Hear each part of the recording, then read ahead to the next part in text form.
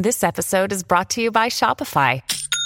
Forget the frustration of picking commerce platforms when you switch your business to Shopify, the global commerce platform that supercharges your selling wherever you sell. With Shopify, you'll harness the same intuitive features, trusted apps, and powerful analytics used by the world's leading brands. Sign up today for your $1 per month trial period at shopify.com/tech, all lowercase. That's shopify.com/tech.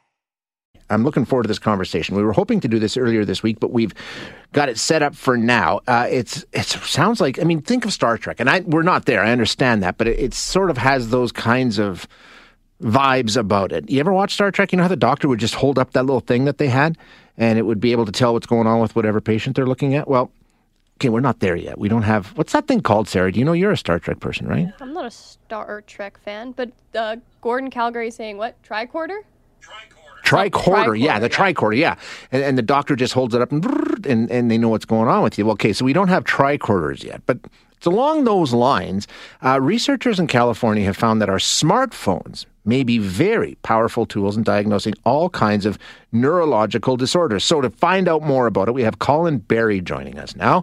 Colin is an electrical and computer engineering PhD student at UC San Diego and the lead PhD student on this very project. Colin, thanks so much for your time. I appreciate you joining us today. Yes, thank you. Thank you so much for having me. So basically what we're talking about here is using close-up pictures taken on smartphones of the eye. I mean, explain to us how your project works. Yeah, thank you. So what we're actually doing is recording videos. So what our clinical collaborators, Dr. Eric Granholm at the UCSD Center for Mental Health Technology, they've shown some correlations between pupillometry, so measuring the pupil as it changes in response to some stimulus. They've seen correlations between that and some various neurological diseases. So what we're hoping to do is sort of try to take that technology out of the lab and into the homes of people where it can be used a little easier.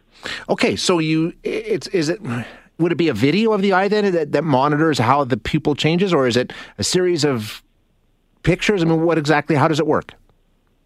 Great. So the way it would work is basically a video of the eye. And right now what we're working with is only on certain smartphones. So we're using the facial recognition system. So you've seen newer smartphones. Maybe you've seen a friend, use their face to unlock their phone. Yeah. That same system has certain types of cameras that record in non-visible light, so near infrared light that you can't see. Mm-hmm.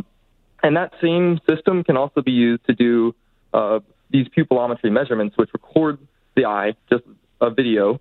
And that is what allows us to do these pupillometry measurements that have been shown to have correlation with neurological disease. So the work I have done so far is strictly just validating the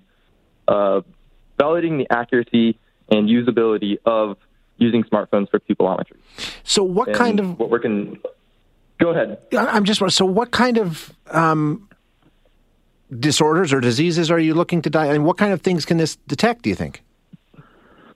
So that's yet to be found, and I want to basically make sure to make it clear that we have not made any findings, especially with the smartphone, on neurological diseases. What we're working at right now is looking into mild cognitive impairment, which is a common precursor for Alzheimer's disease and other related dementias. So that's the focus of what we have done. And there's a lot of other research coming out of interesting psychiatric institutes that have shown similar sort of correlation results with pupillometry and things like Parkinson's and schizophrenia as well.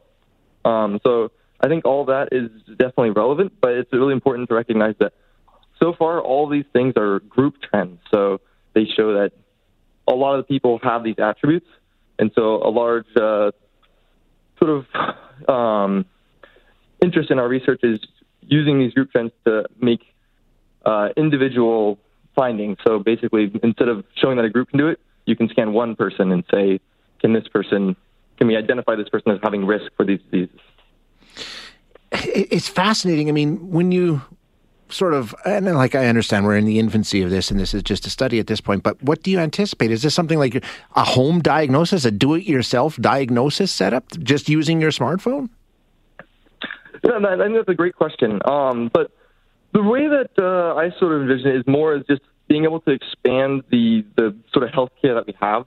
So it's not going to make doctors obsolete. You're not going to be doing these, fully validated diagnoses by yourself at your home. What's, I think, more than likely is you're going to be doing risk screening. So instead of having, which will sort of allow doctors to manage more patients or nurses to manage more patients and care for more people. So thinking about them, managing many patients, and they could be screening for this, and then based on whether they or not they are at risk, they could go in and have these further validated tests that have been, rigorously validated by the medical community. I think those will definitely still remain important in years to come. Very interesting work. How hard is it to conduct this test? I'm wondering. I mean, you're talking about people with cognitive decline and things like that. I mean, to do this sort of a test, is there any specific equipment that you anticipate being needed, or any kinds of, how do you think it might work that way? I think there's a lot of possibility in terms of the equipment and usage. Well, when in our work we did a usability study with older adults, and many of them had no prior experience with smartphones. A lot of them hadn't used touchscreen devices very much, and they were all able to use the device with a quick 15 to 30-minute Zoom call, figure out how to use the device. They could walk themselves through the app and record the data as we would have hoped. So I think there's definitely high hopes in terms of usability and being able to have people using these devices. But we hope to be able to validate the sort of the clinical side of it and making sure that there's going to be enough signal in these measurements to use these in a clinical manner. Sounds very, very cool. Great work. Colin, thank you so much for giving us a little insight this morning. Appreciate it. Yeah, thank you. Thank you so much for having me. You bet. That is Colin Berry. Colin is an electrical and computer engineering PhD student at UC San Diego and the lead PhD student on this project.